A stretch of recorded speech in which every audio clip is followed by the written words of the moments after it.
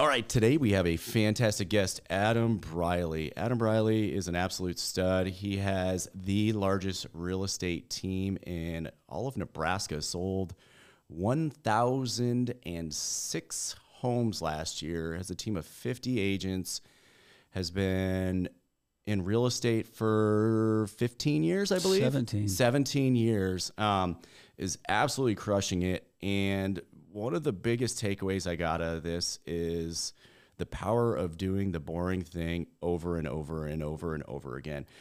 He was talking about, I was asking him what makes a successful agent. And the first thing he said was prospecting, and that he expects agents to call 25 times at least for the same prospect. Now, when I first heard that, I was like, that's crazy. But when you consider that most people call once, twice, 3, 4 times, or don't even pick up the phone, it's pretty easy to see why they've become super successful. He also has a really high level of intention for his agents. He wants them to be investors. He's doing a lot of things so that they can become investors, own Airbnbs, invest in properties alongside of them. So he's actually doing a lot of things to curate and care for his team to become super uber successful, which I just love. Yeah, that abundance mentality, but also his transparency. What I loved about him is speaking about everything he's been through and what he feels has made him better. And he's talking about all the coaches he's a part of, therapy. Like he's not holding anything back. And the thing is, he's that successful. It's almost like, look, guys, this is ride or die. This is real life. I'm going to do this. This is what I do. This is me. And if you want to jump on ship, then let's get stuff done. And he's obviously proven that to him and all his teammates, he can get it done. Yeah, it's really nice for somebody to say those things, because I've talked about it, having life coaching. Chris has had coaches before, but of individuals looking to always better themselves, and not better themselves for themselves, but for others, because what we do as leaders impacts others. So it's incredibly important that we continue to work on those. So that Adam Briley really embodies that. So I'm excited for you guys to listen to it today.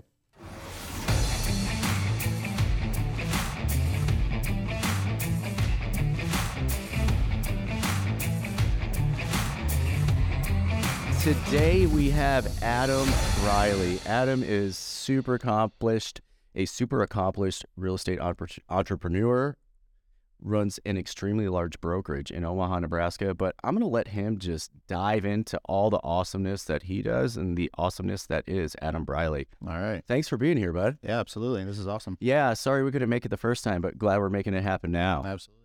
All right, dude. Yeah. You know, a little backstory? Yeah, let's do a little backstory. All right. So I've been doing real estate for about 17 years now. I got into it when I was 19, and I'm actually a second generation agent. My dad's been doing this still to this day. So he's like 40 years in. He says 38, but he's been saying that for the last 5 years. So we'll chalk it up to 40 years of real estate experience. So he was always a one-man show. I got into it and I knew like right away, like, okay, I want to grow a team. Like I need support systems, right? I want to make this into a business. I don't want to be running around with my head cut off. So early on, I pretty much maxed out every credit card I could to get all the training I could, traveled all across the country, and got some really good coaching and mentorship.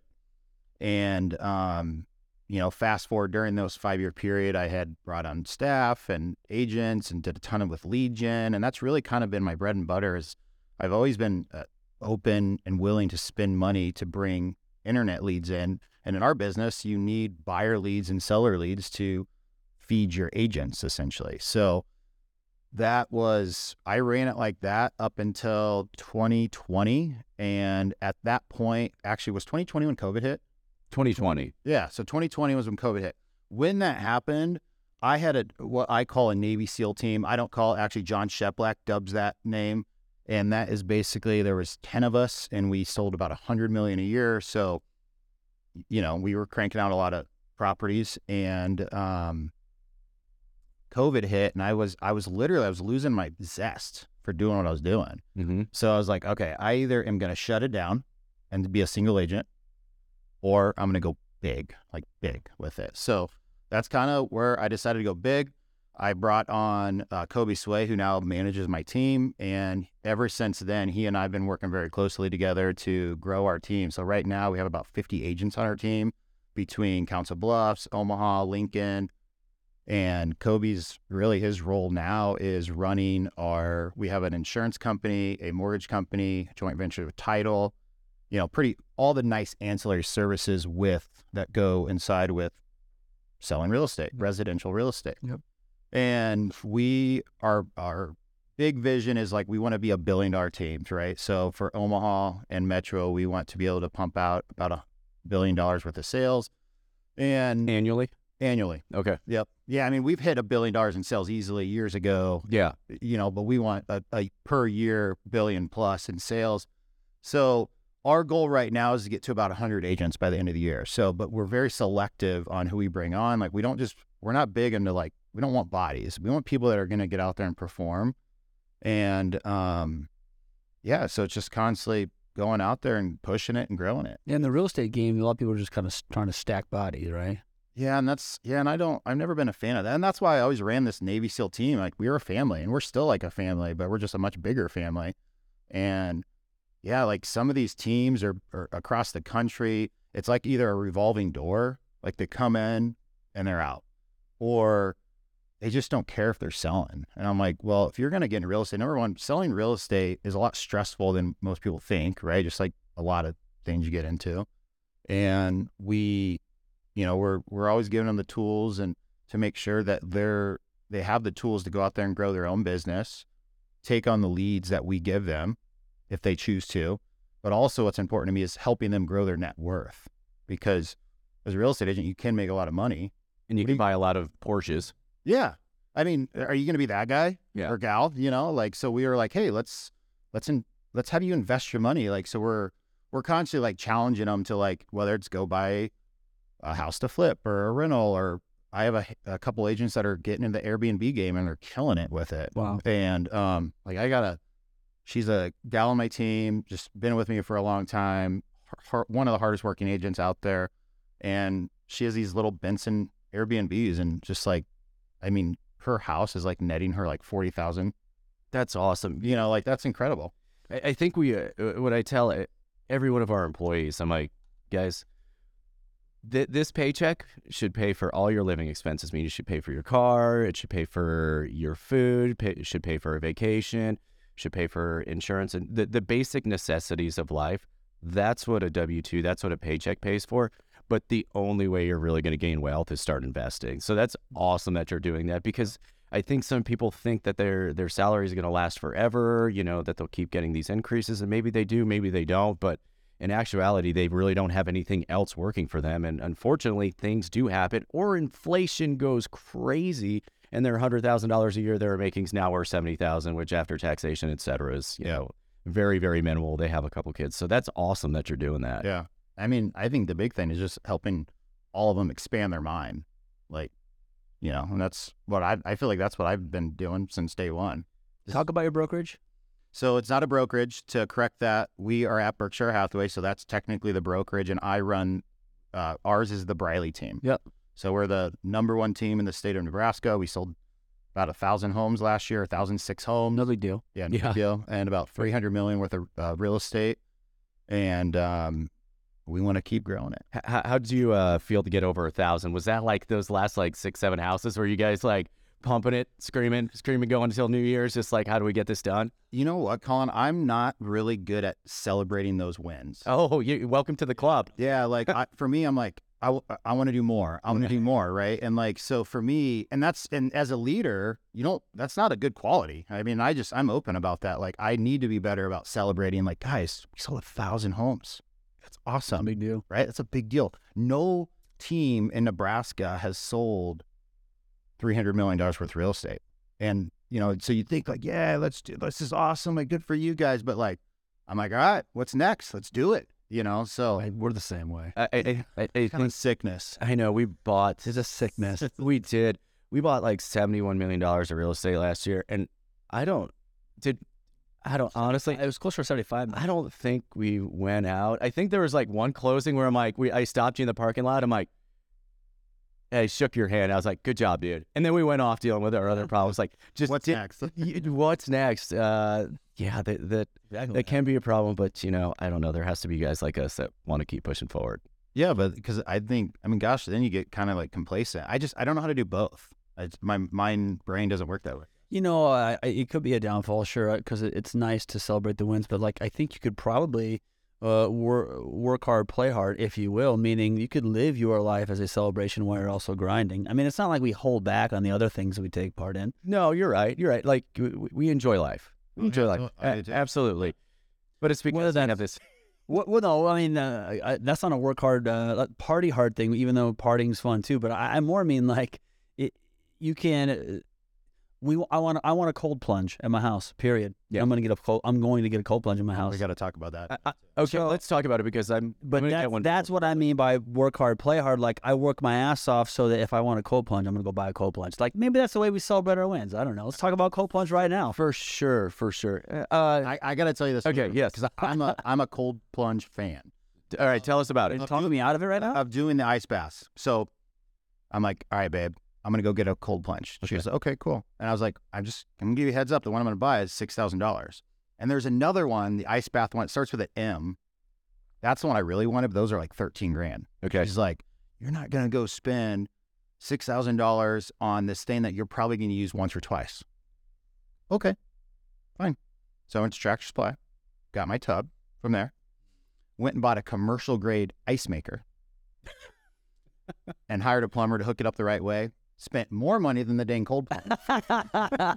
You never told me I couldn't go do that. So, but I use that thing at least 5 days a week. Do you really? Oh yeah. And I love it because when you're actually putting 80 to 100 pounds of ice in that tub, I mean, it's getting cold. Okay, so you're more manly because not only did you just step foot in a Tractor Supply, which I don't really partake in, but I certainly couldn't build my own ice plunge. But I mean, look, the commercial ice plunge, the cold plunge, that's got to be good too, right? Oh, I would totally do that. But I just did that to like, you wanted to win. You wanted to win, Mark. And I don't like it. Now, my wife and I, we have a great relationship. We're in business together, but I do not like someone telling me what I can't do. Like, I hate it. I hate it. So I'm like, all right, fine.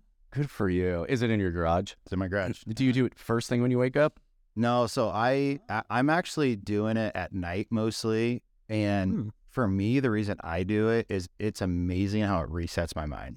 Ooh. Like, I didn't realize this until last year, but I tend to run like higher anxiety. I found this out last year. I think I kind of talked about that a little bit. And gosh, it's amazing how it resets. Wow. Like you get in that thing. I sit in it for 5 minutes. Like when you say night, 6 p.m., 8 p.m., 10 p.m. And the reason I'm asking is I'm actually selfishly playing my own life right now. Cause I was looking at them this morning. I know we talked about it. I say, well, they say to do it in the morning. That's what they say is the best. But I just tend, for me at night is when like, I don't like being still. Mm-hmm. So when at home and I'm still, I think that's when my anxiety kind of and my wife's the same way. Yeah. So I'm like, all right, it's cold plunge time. That could be a great thing for me to do like at 5. That's when I struggle because like I'm finally, even though we can stop and start work whenever we want, because I'm not going to get off work at 5, but it's so hard for me to stop working. And then it's hard to spend time with the wife. It's hard to spend time with the kids. And it's almost like you could, with the cold plunge, you could shock yourself and say, okay, calm down. Wife and kids, another reason I need a cold plunge. No, that's a great idea. Yeah, I was, everybody says, nobody knows, people talk about it's best in the morning or before a workout, it shocks your system. For me, I picture myself using it after I've worked out. I would imagine it's already cold in Nebraska. It's already cold in Nebraska. Like, I mean, I could go jump in the lake. I'm not doing that. After you work out. After I work out. So, yeah, you can go cut a hole in the lake. I know. Then I got to get out of there, though. Just get a chainsaw and, I know. Colin can't swim. I can't swim now. Yes, he can. Yeah, thank you. Okay, good. Now I did tell my wife this morning I'm going to get one. I don't know exactly where I'm going to put it, but that's the thing. I felt like.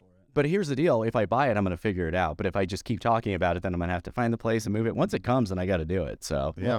My birthday's in 8 days, Colin. Oh, yeah, that's right. Happy birthday, bud. You can use my cold plunge. More than that. You can be the last one. You can use the last one before you change the water. All right. Serious note. So you started, this is where we met. We went to an Avengers event. We actually met a day before that. Like, I had heard about you a bunch. And, your growth and, real estate, et cetera. But we had actually met before we went to an event. You got to fly a little bit better than I did. I had to schmuck it through, TSA. But, we went to a mastermind, but you're saying that you started off getting mentorship and everything. I felt like I just found a book and started doing it and had no idea that mentorship, guidance and stuff existed. How'd you come to formulate that as your decision? Like, I'm going to go to these seminars, I'm going to take all this back and I'm going to implement it.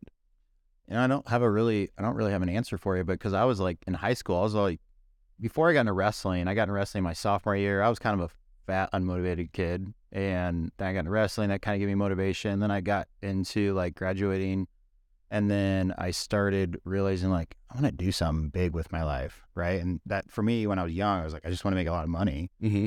But there was no one around me. I mean, there's people around me that made a lot of money, but not to the level. Like when I was 19, 20, 21, everyone called me Billionaire Briley. Like they dubbed me that just because that's awesome of how I like interacted and how I like, yeah, I got big goals and big dreams, right? And like, I'm going to just do big things, right? And so all my dad and Vince Lisi's actually, he's our broker, is the one that originally called me Billionaire Briley, but I'm not a billionaire. Not yet. But, so it was just that, like, I read my Rich Dad, Poor Dad book, and then that kind of like got me going, and read a couple other like sales books.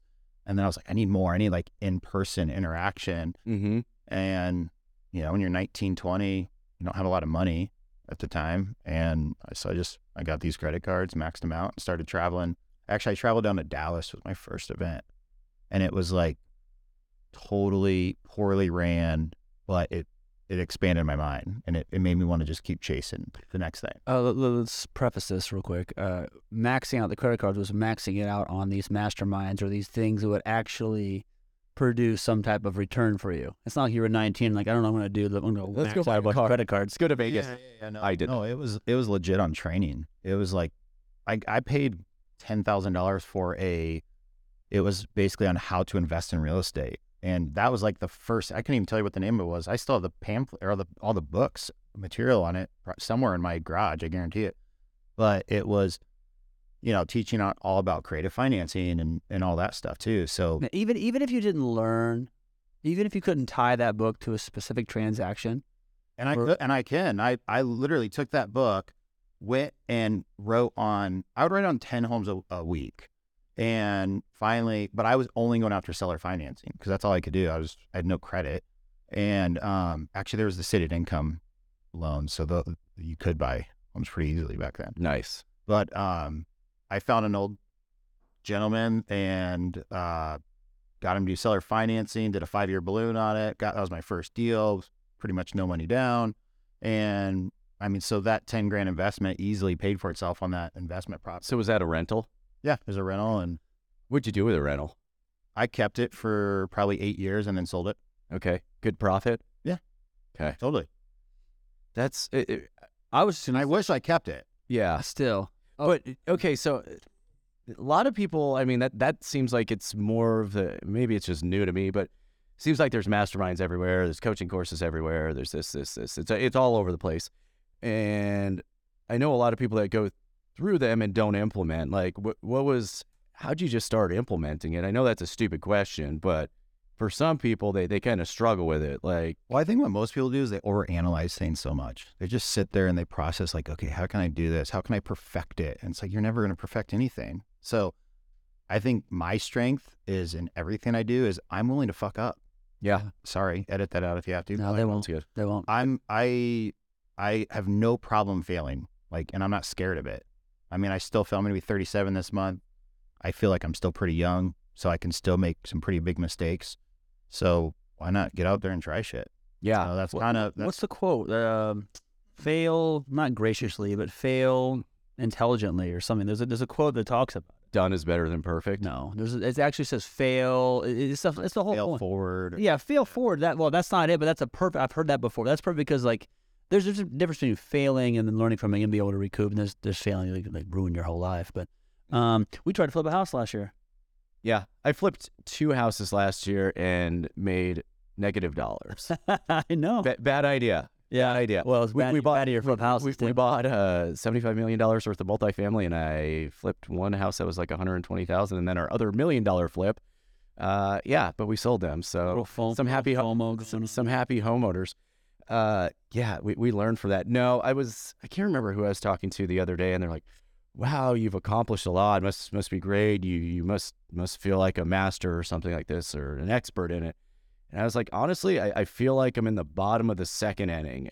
Like, seriously, I feel like I'm in the bottom of the second inning, which is really difficult to get to for most people. Like, that means I've gone to practice, I've shown up, like I've gone up to bat, I'm actually doing something, but I got a lot to learn. I mean, it is just starting. When you start surrounding yourself with people, I was at an event, one of those Avengers events, and Bobby Castro, billionaire, you know, he sold a tech company for $1 billion, owns thousands of rental units himself, non-syndicated, and you see the type of knowledge that he has, and he's still learning. He's still on the cusp. Yeah, he's still going to those events. He's still going to those events, and he is involved. Awesome. I mean, maybe he's the one there helping coach, but he's going to other masterminds where he is the smallest guy in the room, and he's still learning. So I think there's a lot to be said with that of, you know, there's still plenty of time to lose or to make mistakes, and then you just go out there and try it again. Yeah. Go for. I think the hard thing though is when you go to those events too, is like not having a ego. Yes. When you go to that, because then if you go there thinking like, oh, I'm pretty cool. Yeah, you're an ass if you go there. Yeah, and then it's like no one's gonna want to share with you. Like you go in there with you're the smallest guy in the room, and I feel like people just share and they want to help you. Like people want to help other people succeed for the most part. Yeah, the whole point is just to soak up what you can. Like, yeah. Well, I've noticed that whether it's this podcast or just coffees with random investors or whomever, like I may be more experienced in one area, but you can learn so much from somebody, or maybe just one golden nugget, you know? So yeah, that ego will crush you in those masterminds. Yeah. I mean, some of these people you wouldn't know. I mean, it pays to just listen, I guess is a good saying. I was out with, was fortunate enough, a buddy, Ryan LaRue, flips houses out in Phoenix, but saw Pace Morby and Jameel out in the parking lot. We went and ate ramen with them and hung out for 3 hours. But better believe my 2,600 rental units don't really matter when there's a lot to listen from them. And it was more of just, and it never got brought up of any type of ego, even on their side of like, oh, look at me, look at them, great. It was like forward-thinking conversation of like, these are new trends. How can we help each other, and what businesses can we build together? Abundance mentality. Exactly. What's next for you?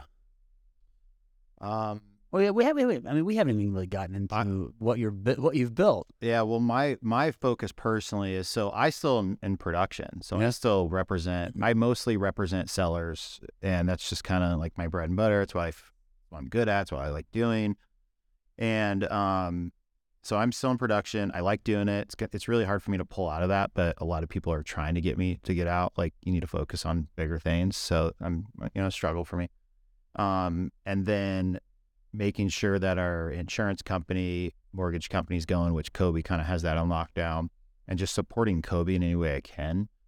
But probably really where my big passion is just building our investment portfolio. So last year, my wife flipped about 70 homes, and so she has a great system with that. And we fell into it.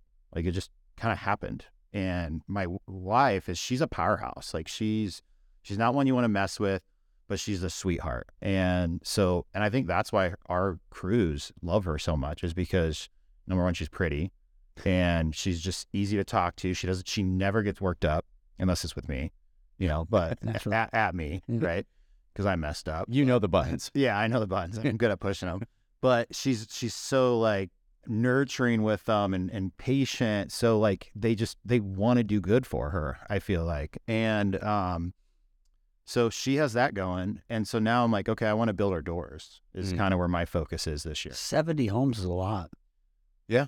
So you could turn your marketing campaign into either selling somebody's home or just buying it yourself. That's exactly what we've done. I just don't know why all agents don't do that. So we do the whole like, we do the mailers, we'll buy your house cash sort of thing, but we brand ourselves to it.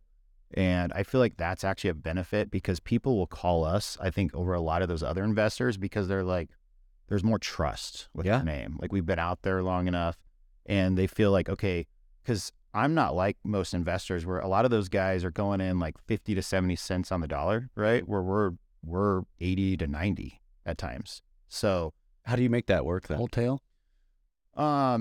Or because of the multiple avenues? Yeah, just multiple avenues, and then seeing like the potential of where it could go. And then also, I guess I look at it as like for me, it's the cost of doing business, because it's a win. And then if that word gets out, like kind of like volume, like Walmart effect, right? So that's kind of how I'm looking at it. And plus my reputation's more important than me making a buck. So if I have to make a little less money to make sure people don't feel like we're trying to gouge them, that's more important to me. Yeah, that's good. I wish, but it's awesome that you're doing it, but you also press that on your team too. You're saying, look, this is a resource to you. I feel like I've beaten that. All I do is say, if you're a real estate agent, I do not know why it's at your fingertips, the whole world. Like, you have unlimited deals coming across your desk.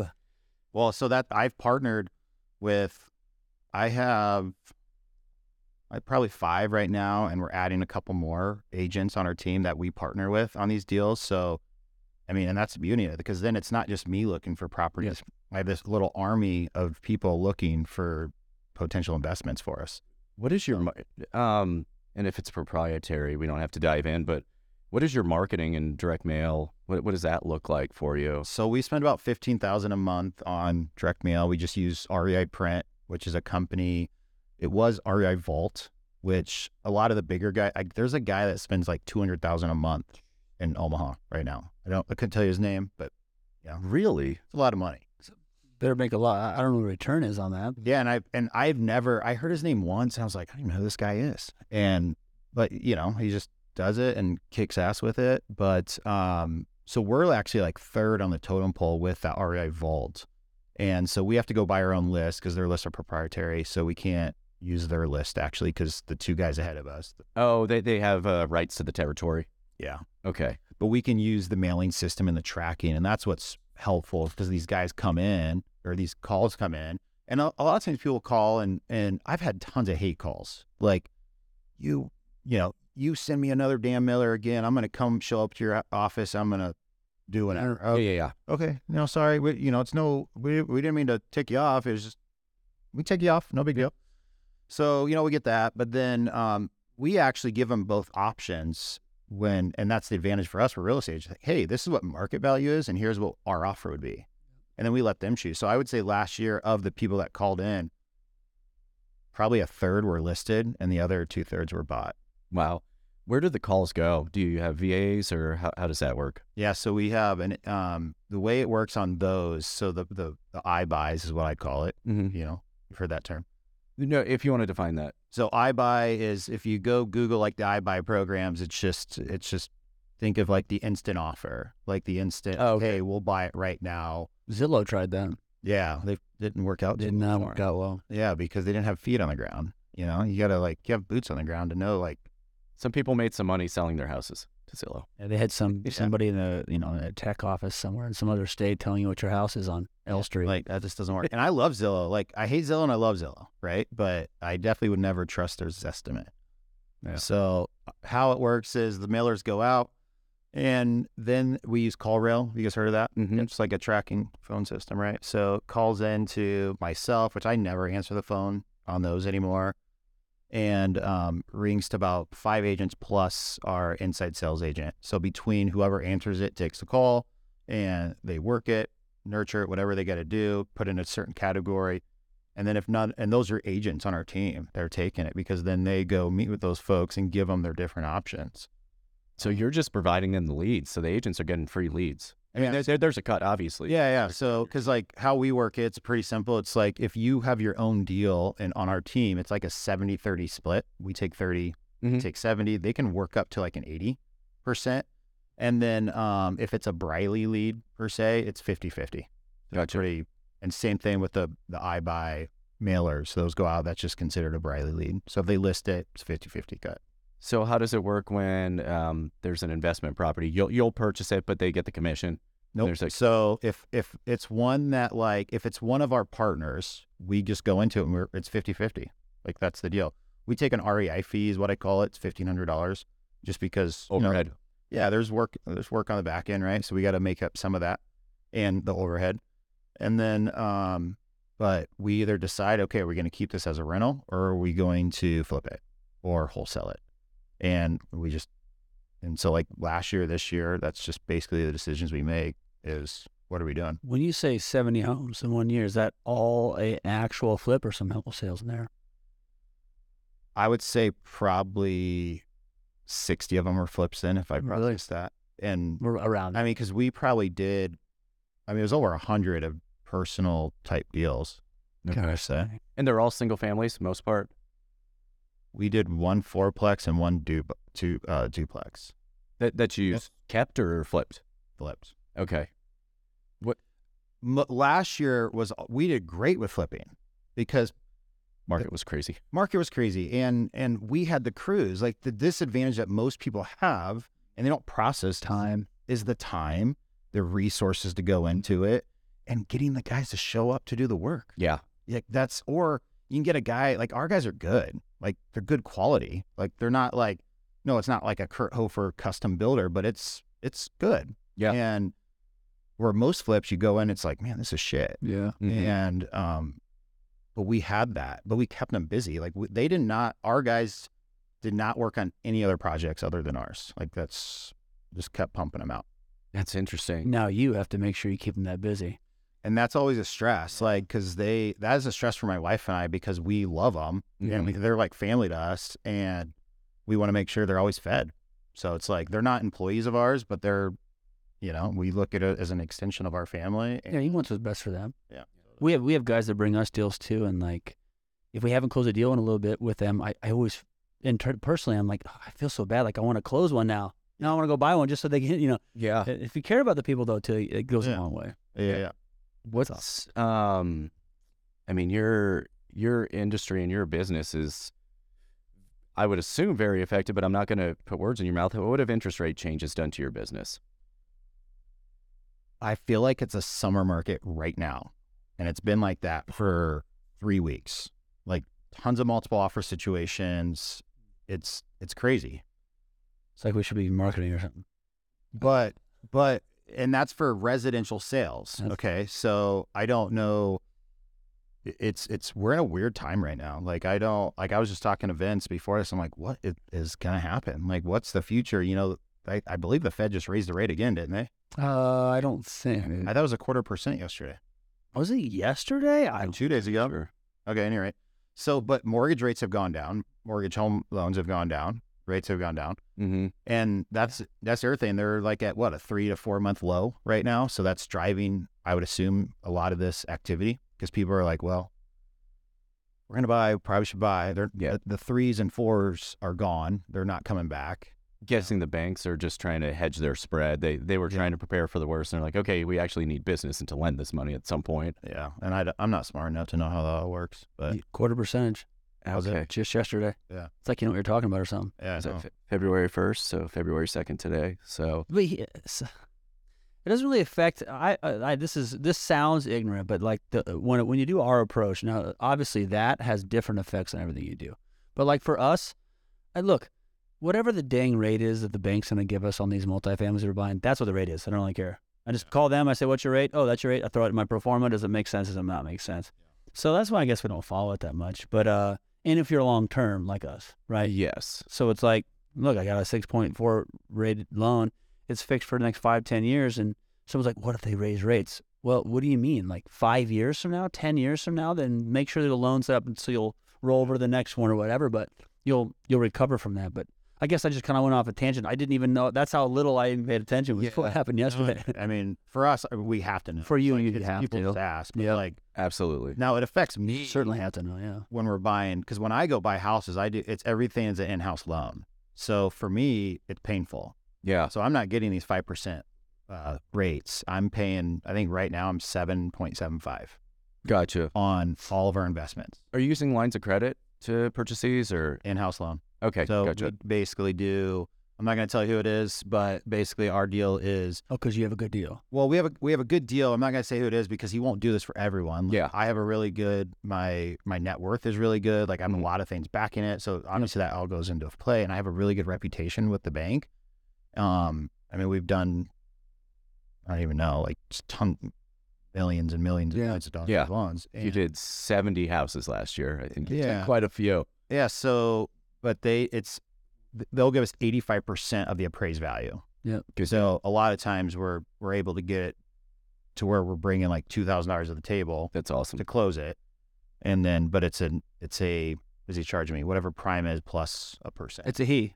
It's a he. We narrowed down to 40%. Yeah. Well, because like I started, I'm like, I would tell friends like, oh yeah, just call him up and he'll help you out. And he's like, dude, I can't do the same thing for them. Like for the first time home flipper. Yeah. We need to cover our risk a little bit. Yeah. When we got slapped by our banker too. He's like, Chris, you can't be posting that online. I can't give this to everybody. Let's just. It's fair. Good to hear. We're just trying to share the wealth, you know. Oh, I thought I was giving them business. Yeah, exactly. Yeah. Yeah, and my banker's like, man, I wish you didn't shut your mouth. Yeah. You know, but when need more business. When they're in house like that, you can do 85%. I think the prerequisite, or I guess the standards, are that I think if they're taken to the secondary market, it has to be 80%. So like if a bank were to sell that loan off, it has to be 80% if they're taking the secondary market. But if they're keeping it in house, that's world's their oyster, I think. Yeah. 85's great. And they only have so much cash on hand, so they want to be very protective of what they are doing in house. So. 85's great, especially when we're buying a $60,000 house. Yeah. So there's a lot here. So your team, you got 50 agents. You got Kobe, correct? He's running it. And just hired, her name's Colleen. She's replacing Kobe's role. Okay. Because what we realized last year is like we added mortgage and insurance. Well, he's the one like making sure those are running good. And so, but that takes away from the agents and making sure that we're holding them accountable and we're nurturing that to make sure. So Colleen actually just started on the 1st yesterday to start basically being the accountability coach, if you want to call it. Well, congratulations, because that's a big step for a business builder to not only have the ability to remove yourself, because that's tough. Yep. But then also find the person who A, you trust, but B, trusts you. Like, I'm sure Colleen left whatever the heck she was doing beforehand, and that's a big jump. But I mean, now she runs a whole team that you put together, so that's awesome. Congrats. Yeah. When did you start removing yourself? You said that was 2020? Yeah, when I was saying remove yourself, I meant you and Kobe. Yeah, well, he's a brother to me. Like, just like probably how you guys work, right? Like, so I trust him, how he runs things, and he can make, I give him pretty much full control to do what he feels is needed to run the team. Yeah. Or any of the business that we're involved with. Including he doesn't do, and he's the one that hired Colleen. He doesn't do anything with the whole iBuy stuff. Like, he's not in with investments. Now we partner with him. Like, we're doing Stacy and I and his wife, Amanda, Kobe's wife, Amanda, is my number one producer on my team. She sold 20+ million last year, kills it, just from small town, somewhere in Fargo. Yeah. Somewhere around there, farming community, just as a workhorse. What makes a successful agent? What are some of the characteristics that you've noticed? I think someone that's willing, you got to prospect. You got to pick up the phone, right? Yeah. Like, just like probably you guys finding deals, you got to pick up the phone. You got to be proactive. If you're going to sit back and just wait for leads. It'll work. Right? Like, man, there's no deals. They watch this Selling Sunset set. Whatever that show is. Like, well, those brothers, they put in the work. Yeah. It's funny. I don't want to broad. It's funny when everybody. I know this because my wife loves selling. Oh, God. When I first started, everybody's like, "How are you finding these deals?" Drama. No, that sounds terrible. It's drama. It's fun to watch with drama. Yeah, everybody's like, "How are you finding these deals? How are you finding these deals?" I looked on the MLS and I'm not seeing anything. Okay, did you offer on it? No. Well, it's a deal at a price. Like, give the price of the deal. Oh, did you search for multifamily owners in Omaha and then decide to send them letters? No. Okay. Did you go and just put in their name and their address and see if a phone number popped up? No. All different ways. But I listened to Bigger Pockets for 2 months. But I did listen to Bigger Pockets for 2 months. Yes. Yeah. And I attended one meetup. I know. Congratulations. Did you see that for rent sign out there and call that? Because on the other side of that, there's an owner that has a vacant property that he might just sell it because he doesn't want to fill that shit. Yep. No. Like, so it's, yes, back to your point. Prospect, you have to do the work. You have to do the boring work over and over and over again. The boring work. That's it. The mundane, boring ass work. There's nothing sexy about it. And who's ever willing to do that is the one that's going to win. I've heard that a million. It's because it's true. What pushes the ball forward? It's doing that type of work. What creates your outcome? You have to do those things. Nothing is going to fall in your lap. Yeah. Nothing. Even the lottery winner still had to go buy his Powerball tickets. He had to go to work and go make that money to go buy his Powerball. He had to do some work. But most of those guys lost it out all the way. Yeah. So. Yeah. It was a study. It's like 89% of us. There's something ridiculous. Well, that was their investment strategy. So, So they gave it to their friends that invested it into some new business idea. That's really sick. okay. So besides that, they got a prospect. So that means they have to, I'm putting your words in your mouth. The agent has to be disciplined. So they have to show up. They have to be disciplined. They have to do the boring work. Yeah. Like let's take Amanda, for example. She has her set schedule. She shows up, she prospects during certain times, all through the week. She's doing a good job of staying in touch with her past clients because that's important too, to make sure she's providing value. Maybe it's a market update, just making sure she's getting referrals from them as well. And, just constantly reaching out for the next one, but being systematic about it. Like she does mailers and pop buys for her past clients. And that's what a lot of our top agents do anyway, but it's, or like, let's say it's a newer agent on the team and we do a lot with lead gen. So we're Nebraska's only Zillow Flex team. And what Zillow Flex is, there's two ways that you guys have heard of Zillow, right? So Zillow is a multi-billion-dollar company, and there's two ways that Zillow makes their money. They either make it from real estate agents paying monthly for leads. Like when we left Zillow market-based pricing, we were paying them $30,000 a month. Mm-hmm. And we switched over to Zillow Flex. And so we don't pay them a monthly fee anymore, but we pay them a referral. So like last year alone, we paid them over $1 million in referrals. Wow. So, it behooves them to give us more people because they make more money. It stinks because we got to pay a hefty referral fee. How'd they choose you?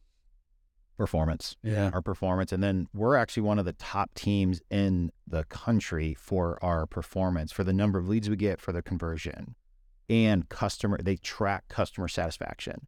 If you don't have above a certain percentage score, you will never be asked. Now, we had to go through an interview process. It took like 4 months to get it. So they're really holding you accountable. So it's like you're almost a franchisee of an organization. Yeah. You have to follow those rules, and it's a little bit. We have a great relationship with them now. So like we're awesome. But like there in the beginning, it's like, man, did we make a mistake by doing this? You obviously do have a good relationship because if you pay them $1 million in referrals, that just means you made a lot more than that. Yeah. And then what it does is it feeds the ancillary services, right? And then it feeds my agents too. But let's take lead gen, for example. If you get these leads that come into you and you're an agent, there's a lot of real estate agents that will call a contact like twice or 3 times. And we try to instill into them like, guys, 25 times. Like, you can't just think you're going to call them, or like how many times you call a prospect and they ghost you forever. And then like I got this guy, he has a package of homes. I've been working him for 5 years. And I just heard from my ISA as I was pulling up to here to do this. She goes, hey, so-and-so just called. He now wants to sell. Yes. But I put in that work. And then you thought of us, right? Yeah, totally. But like, it was literally month after month, I would reach out and I was texting with myself or phone calls with myself. But because I put in that work, he's like, oh, Adam's the only crazy guy that's consistently called me. Yep.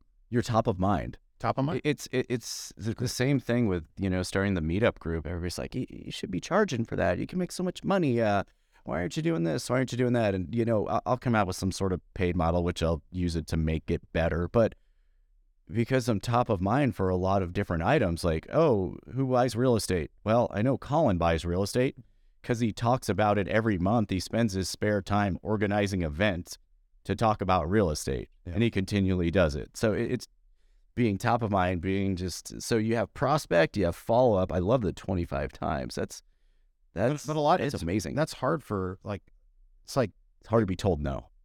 Well, yeah, I mean, as an agent, or for like, especially a newer agent, like they don't get with them right away, or they just don't get a hold of them within like 5 contacts, let's say. And that's me even being wishful thinking. If you're talking about the whole market, they probably give up after 3 attempts.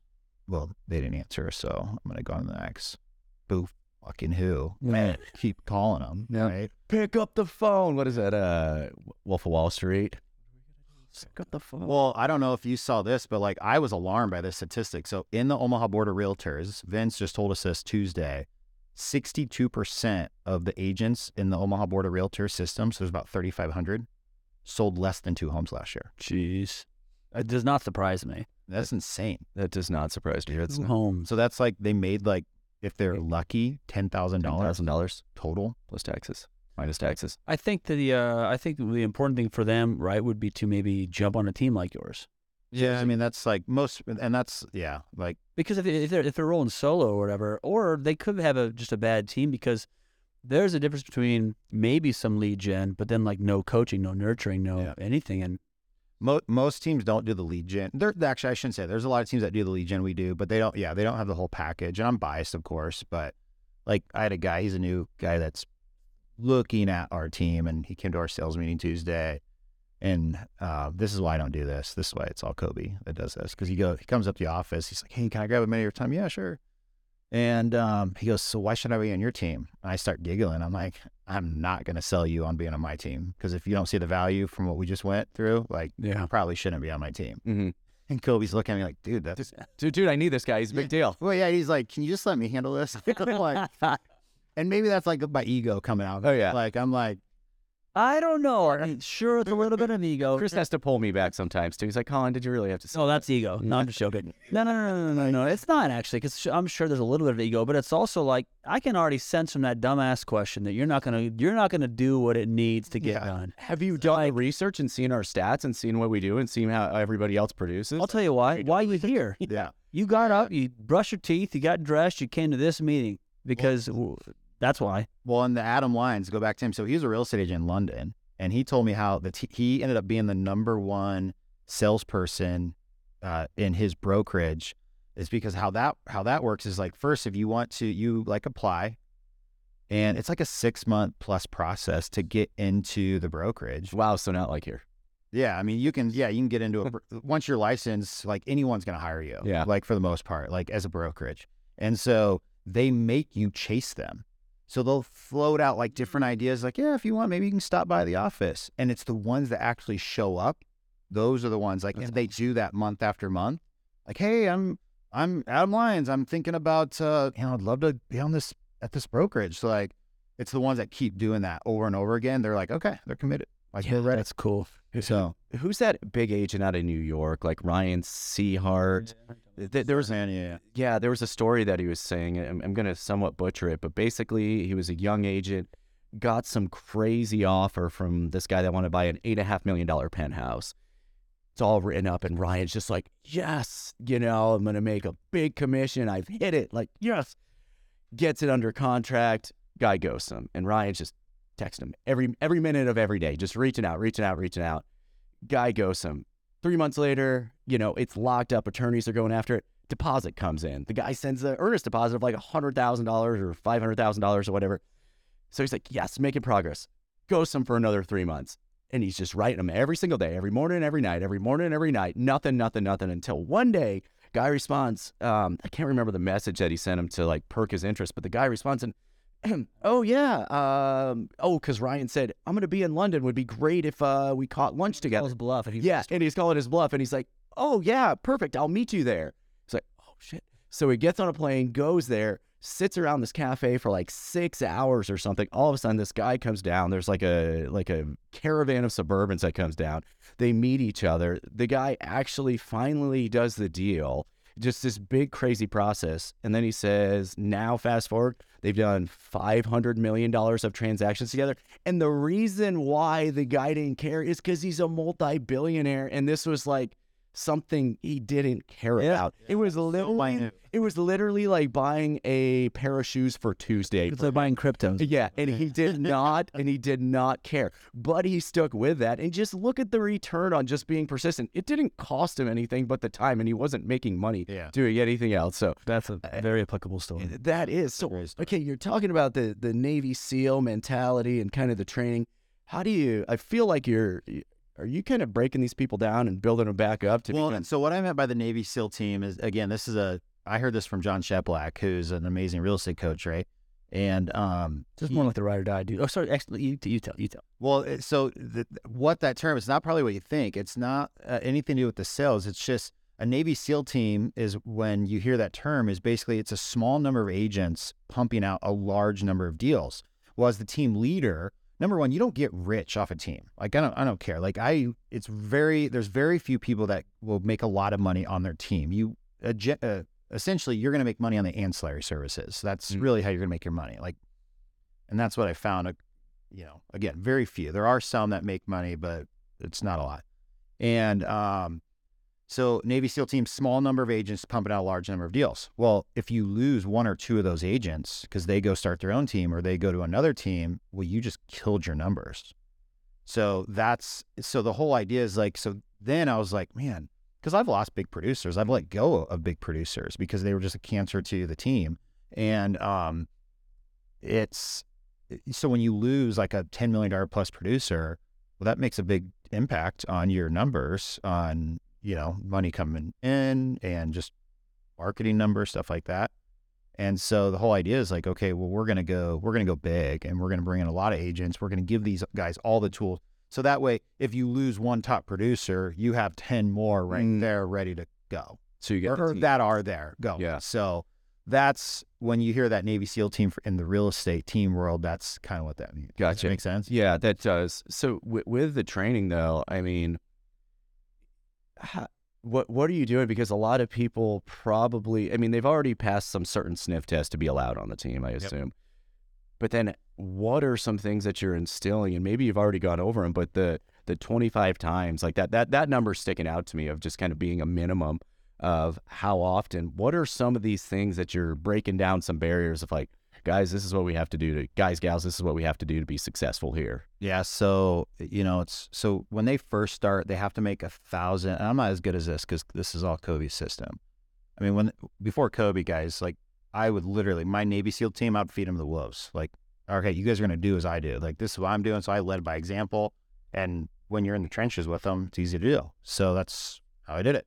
And like Amanda, one of my top performers, that's how she learned. And she's still like, she's a powerhouse. And she actually sometimes feels like we're too easy on some of the new people. But so when they come on, they have to make 1,000 phone calls before they have to do certain things. Like, they have to go get a certain number of reviews. They have to have references. They have to make these phone calls just to get them used to making phone calls repetitively, right? And a lot of it's just cold calling. Yep. Unfun stuff. And then you gotta show you're gonna do it though. Yeah, and then they're going through a lot of training as far as like how our CRM works, and contracts, writing purchase contracts, listing contracts.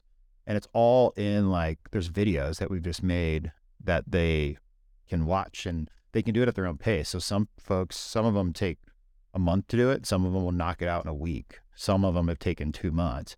So they have to do all that before they can go out and take any leads. If they go sell a house, that's fine. We'll help them through that. So every time an agent joins the team, they get a mentor. So another agent that's a veteran gets assigned to them, and then we pay the vet, basically based off of their performance. And that's this, like, essentially as they're coming on. But then the biggest thing is just constant reminding them.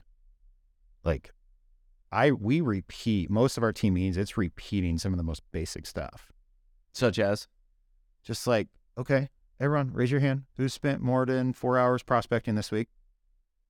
A lot of times it's like, raise their hand or not, they're like, oh shoot, I should have probably been doing that. Yeah. Or like, all right, have you hit your 25 contacts on your last 10 leads? Raise your hand, And so in the beginning, it was like 1 or 2, and then slowly over the course, you get more and more people raising their hand. And, and I'm like, I don't care if you raise your hand. This is on you. Like, yeah, this is your paycheck you're affecting, not mine. Like, I'm all right. What's that whole, get into the Greek? Like, I got 22 kookaroos. Right?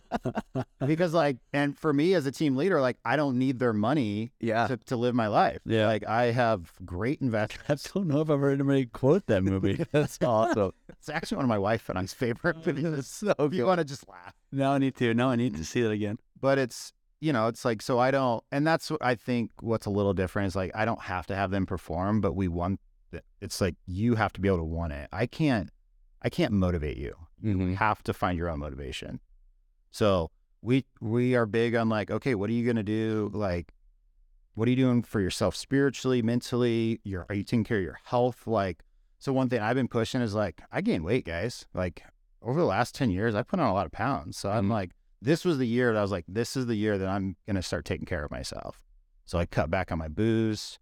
I've lost 18 pounds since I started this 3 weeks ago. Nice, man. But I have to, because I'm like, I can't tell them to do this stuff and not do it myself. Yeah. Right? I went through the coming to Jesus moment last year when my wife's like, okay, this is we had a pack, and when we got married, and one of them, we wouldn't tell each other how to spend money, not because it's like, hey, I want to hoard money here, but it's like, I buy stupid stuff, she buys stupid stuff, we view it as stupid stuff, that's fine. Like, it's cool, just go spend it, whatever. And then if we get out of shape, we will tell each other, well, of course, she has 3 kids and looks the fucking same, but me, I gain all the baby weight and gain 40 pounds. So, yeah. That's what I did. I had to do something about it. There is something saying that the man does gain it alongside the woman. However, my wife lost it all. Same with my wife. I don't understand. Like, you have 2 kids, and you're right back down to where you started. Yeah. Here I am. And not every I can't find her like that. No. That's awesome. Yeah, you're right.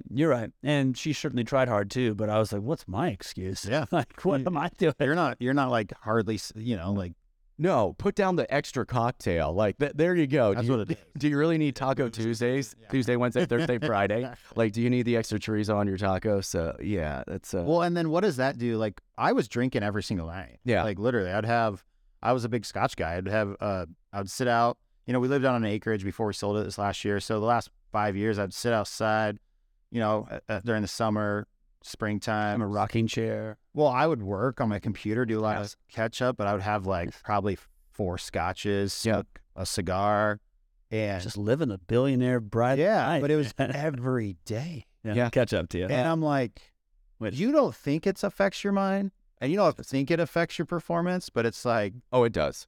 Yeah, because now I haven't been doing that. And I'm like, my wife's like, you have to stay on track because dang, your mind's like it's like you're sharper. Feel better, look better, everything. You sleep better, get up, have more energy. Yeah. So I suffer. Sleeping was what really made a difference. I know. Yeah, I suffer from the same thing.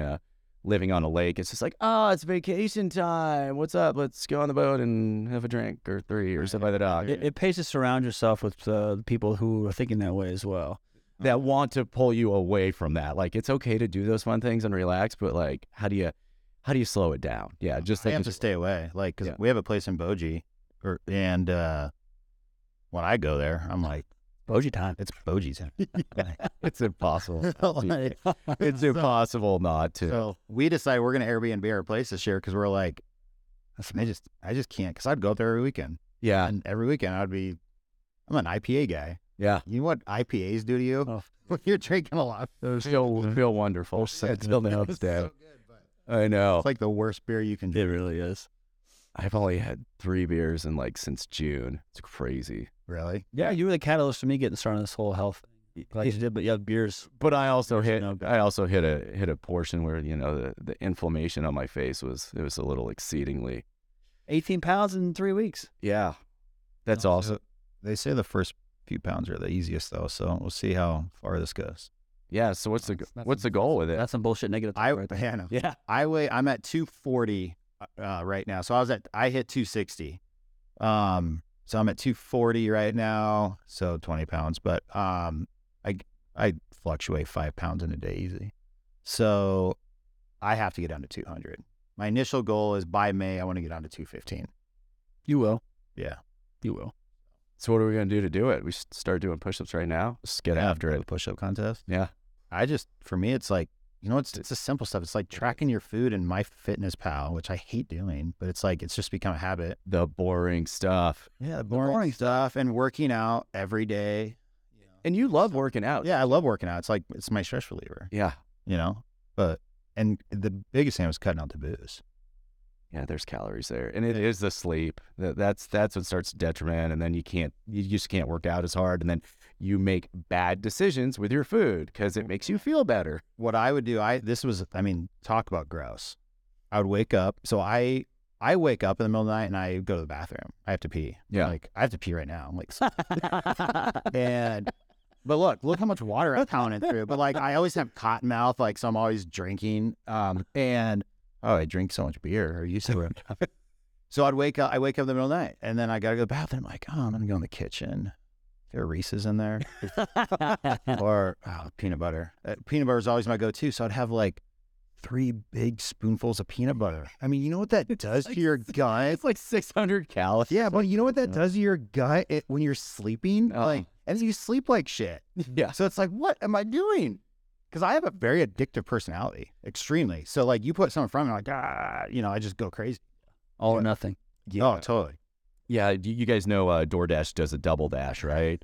And there is something wherein you order Cold Stone, and then you order some crumble cookie that coincides with it. So you get some Cold Stone ice cream with some chocolate chip cookies, and you put that Cold Stone with that chocolate chip cookie, and you eat the entire pint. Yeah, with 2 cookies. That's like what, 2,000 calories? It's like 2,000 calories for 2 bites. Yeah. Yeah, dude. Crumble cookies like 1,000 plus for that one cookie. That's why a serving's like a sixth of a cookie. Yeah, because when you look at it, it's like what, 250 calories per serving for 3 bites. Wait, that's not the whole cookie. Find me that psycho that only has 1 bite of a crumble cookie. I'll eat 2 crumble cookies easily. Yeah, and one. Yeah, like it's like crack. I'm getting hungry. Yeah, my 2-year-old, he gets that much, but that's because I hide it really high from him. That's all he gets. So a 2-year-old crumble cookie, why are you going? No, 2 or 3, man. No, this is gonna go forever. I know. I really, really, really, really could actually. But before we go, there's so many things I haven't got into that I want to get into. This is the final 3 with CNC. If you didn't know who CNC is, it's Chris and Colin. But I'm going to ask you more than that. But the first one I'll start with, and I ask this to a lot of people, are habits. Doesn't have to be daily, but what are habits that we just talked about it, but what are some daily habits that you have? So for me, the healthy habits that I'm doing, that when I'm doing them, to me, it truly makes a difference, is number one, to start a little bit backwards, is making sure I'm getting to bed at a decent time. So like I try to be in bed, not sleeping, but I'm in bed by 10. And then generally I read the Bible. So I'll generally pick up the Bible and I'll read out of whatever book I want to read out of, that I'm on. And then I'll read there for about 30 minutes, and then I'll read. Is that at night? At night. Okay. And then I'll read, some sort of like self-help book, generally. At night as well? At night. And then getting up. So lately what I've been doing is I get up and I go lift my weights. So I get up around 5:30, get up, go lift weights around from like 6 to 7, come back, shower up, get the kids off to school, and then it's whatever I have going on that day. Yeah. That's awesome. So the habits for me is like, okay, what am I putting in my mind? What am I putting in my body? That's what I'm focused on. That's it. And then for me, the work stuff will just become easy. Yeah. Who's the book that wrote Who Not How? Dan Sullivan. Not Dan Sullivan, but he wrote it with him. But yes, yeah, one of the Dan Sullivan books is either in Who Not How or one of the other ones. And he talked about that the last hour before bed, it's near the end of the book, that the last hour of information or things that you are consuming occupies like 80 to 90% of your sleep.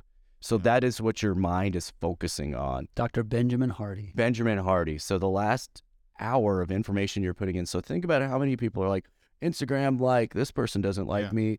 I'm going to watch the news. And literally that infects you. So I've been listening to Dr. Joe Dispenza as soon as I wake up. It's like some meditation and breathing.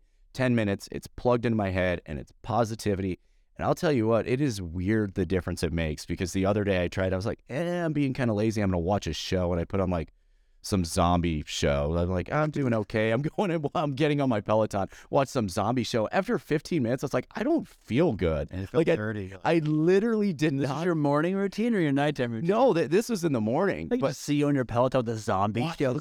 Yeah, I know. Let's go. Guys, I want DC in the back. Come on, man. I want to watch the show. I want to watch my show. It's a good show. The Last of Us just came out. But Yeah, 15 minutes of zombies. I'm like, gosh, I need to get something positive in my head. This sucks. Like, I'm depressed. There's all this murder and everything. And so, I mean, similar with it at night and in the morning. So there's something with your mind and how it's thinking and how although you're in a slower state, there's a portion that's like absorbing emotions more in that first like 10, 20, 30 minutes that you typically don't capture. So putting that positive information and like, that's why people practice gratitude and everything in the morning, because it sticks with you. So, and I got to work on that. I got to work on the gratitude thing for sure. Journal, right? That's what you got to do is journal. At least like the human approach or whatever, like that's the big thing. Wake up, make it about you, journal a bit, either goals or gratitude, or I've heard really good things about that. Huberman also says that 2 drinks a week are bad for you. So you know what? That's a little intense. Hold on. Huberman's an idiot. I'm sorry. I'm kidding. No, first off, he doesn't necessarily, I mean, he's just relaying science. He is relaying. We just can't handle the truth. We just can't handle the truth. Yeah. Science is fake. Yeah. Get out of here, Huberman. No. Okay, I get it. I have a question. So you talk a lot about like one of the reasons you've been able to build your team, other than your relentless work ethic, is mentorship. Right now, who would you consider a mentor in your life? So I have a few mentors. I'm going to consider Adam Lyons is now one of my mentors, and I'm going to go deep with him. So I'll be going deep with him. And so far we're 2 calls in and it's been extremely worth it. So Vince Lisi has probably been my biggest mentor in my life, and he's the broker of our company. We've done tons of investments together, and they're investments that I'm bringing to him, and he sees the value in it. And then he's just always like, he doesn't give me handouts. It's nothing like that. It's just more like, all right, Vince, this is what I'm struggling with. Like, what do you think? And he's always been there to help me, like guide me in building my business. So I have another one that I don't share his name, but he's just a multi-billionaire and very good with business, and he's really expanded my mind on money. And I've never put money on a pedestal, but like really, really opening my mind more than it already was on the whole, other people's money, right? Like I was always big into financing. Why not? I like leverage. I'm not scared of leverage, but he expanded a whole nother, just like how to work the tax game and leveraging and other people's money, and just how to really take that and then and grow my net worth to a whole nother level. So he's really been impactful as well as far as expanding my mind. Any tips in there from him that you think everybody should tell us who he is? No, you can't. Well, sometimes like it's just like when you go to these events, right? It's like, I know I keep saying like the expanding the mind, but like to me, like I try to do things that scare me. Mm-hmm. So like, I remember we were talking about a deal and it was a $500,000 investment. I had never done a $500,000 investment at that time. How am I going to do this? Getting $500,000 cash? Like, how am I going to make that work? Okay. So I'm never really cash heavy. Mm-hmm. Just never had. And so I'm like, how am I going to make this? It's a really good investment. I'm going to do this. So he's like, all right, this is what you could do. And so, like I went to multiple different banks. Most of them told me to go F off. Mm-hmm. But I got 3 of them to commit. They all knew what that was happening. I got the investment in, but they all wanted a smaller piece of the pie, got my investment in there. And that investment that 500 has turned into like 1.5. No big deal. Oh, man. So it's just, and I would have never thought to go and like, I can go talk to multiple banks and get an unsecured loan on a deal like this. That's great. Because it wasn't real estate. It was just it was a business investment. So like, okay, cool. That's how my thing. Is the phrase going deep, is that, have you heard that from other coaches or not? Because like I actually, when Trevor McGregor, when I used him, like I think it's Tony Robbins thing. I don't know for sure, but he's like, okay, come on now. He'd stop me right in the middle of a session. Stop, no, let's go deep. Let's do this. Like it's like burrow down. Like let's get to the root of this so we can build up the foundation or something. Is that kind of what you mean? Well, that, like when I say that, it's like it's a couple different things. Like going deep with a like instead of like going super wide, like so in business, like doing all these things like half-ass, like let's just pick a few and go deep with it. But then one thing, so I go to therapy at least once every 2 weeks, and that was my wife's suggestion. But I got the ice machine. Yeah, I got the ice. But I will say that has been impactful because going deep with a certain topic, and a lot of times it's like the most simplest thing, like like for me, like one thing I came to realization, this was last week, I was talking, I'm like, man, things have been going great. But then what happens is like there's something that will trigger, and then like my wife and I got into an argument. It just threw the whole damn day off. Mm-hmm.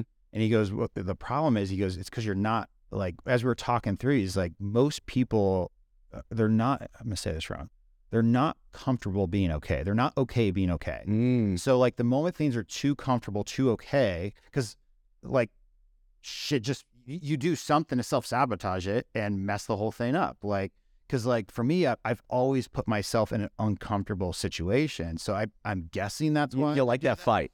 Yeah, I like that. And like in business, it's always like I'm always putting this in a like, oh man, this is scary. Yeah. Right? But I don't know, it's just kind of how I've lived my life the last 17 years. So, but I do it with my personal shit too. Yeah. You know, I got to separate that. That's funny. That's deep. Well, yeah, no, I mean, I've got It is. No, I've got a life coach too. And I mean, basically it turns into, you know, just working on all sorts of issues, but it's turned into like business advice, but it is just like some of those random things. I'm like, yeah, I got in this fight with this person or argument. He's like, okay, let's break this down. Or with my wife. And he's like, okay, let's break it down. And like, let's look at it from this angle. He's like, I know how you feel, but let's look at it from this angle. Do you want to just keep fighting in your own cage, or you want to actually be free of this? Yeah. And yeah, it's call it therapy, whatever. I think it's just becoming a lot more known as there's a lot of difficult shit that we deal with, and it's helpful for somebody that's not involved in that particular situation to see it from like that third person perspective, not take a side, but also be on your side, and that they're trying to help you get through that, and not self-sabotage. Totally. Yeah. Here I've got this is as I said, I do like this question. What do you want to be known for? I always, like, it's been like this forever, but like things that are important to me is making sure that I'm giving back to my community, that and that is something that we do a lot for. But like I don't look at anyone as a dollar sign, as far as like when I run my team, when I'm a part of running my team, because Kobe does a lot of it, but I want to see people succeed. Like, I want to see him win. I want to see him win big. Like, I want to see like agents on my team become multimillionaires. And I don't want them to make it all about money, because life's not all about money. I certainly don't put it on a pedestal, but when you make money, life tends to be a little bit easier, and then you can take that money and go help people. So I want to see the surrounding people around me, like, just grow and get better, like, every day. And generally for me, it's like, sometimes it's just acknowledging my own shit and working on myself, and then I can lead better by example. So true. That's powerful. I hope that answers that. Yeah, no, that's great. There's a quote that people say that money can't buy happiness. They also say that people that say that have never given it enough of it away. Yeah. Or they just don't have any money. Yeah, but I mean, the fact is, you know, when you can give enough of it away, as you said, helping people, building your business, spending money on training, spending money on yourself to help people, like, it's that's what it's there for. Money is a tool. You can use it for good or bad. You know, you can have a pistol to go do this, or you can have a tool or hammer to go build something. I mean, that's what it's there for. Adam, thank you, man. Yeah, this has been fun. This is cool. What could have gone for 2 more hours, easy. For sure. We didn't have a second one. What are you? How can people get a hold of you, and what's something maybe you're looking for, or people that you want to get in contact with?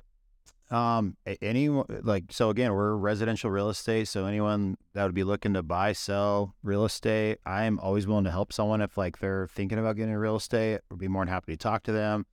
For me, probably my focus is engaging in more people that want to get into real estate or are in real estate, and they're not in part where they want to be. And hopefully we can give them the tools to get them to that level. So I'm in the attracting agent business at this time. Good deal. Yep. And people just find you online? Yeah, you can Google me, and it generally will come into Caitlin or someone on our team, and then they'll pass it off to me. You know, David Goggins says that as well. Google me, motherfucker. That was basically... You'll find me. It's great when he says that. Oh, man. We said a lot of F-bombs on this, but it's really good. Adam, thanks, man. Appreciate it, buddy. Awesome. Thank you all guys. All right.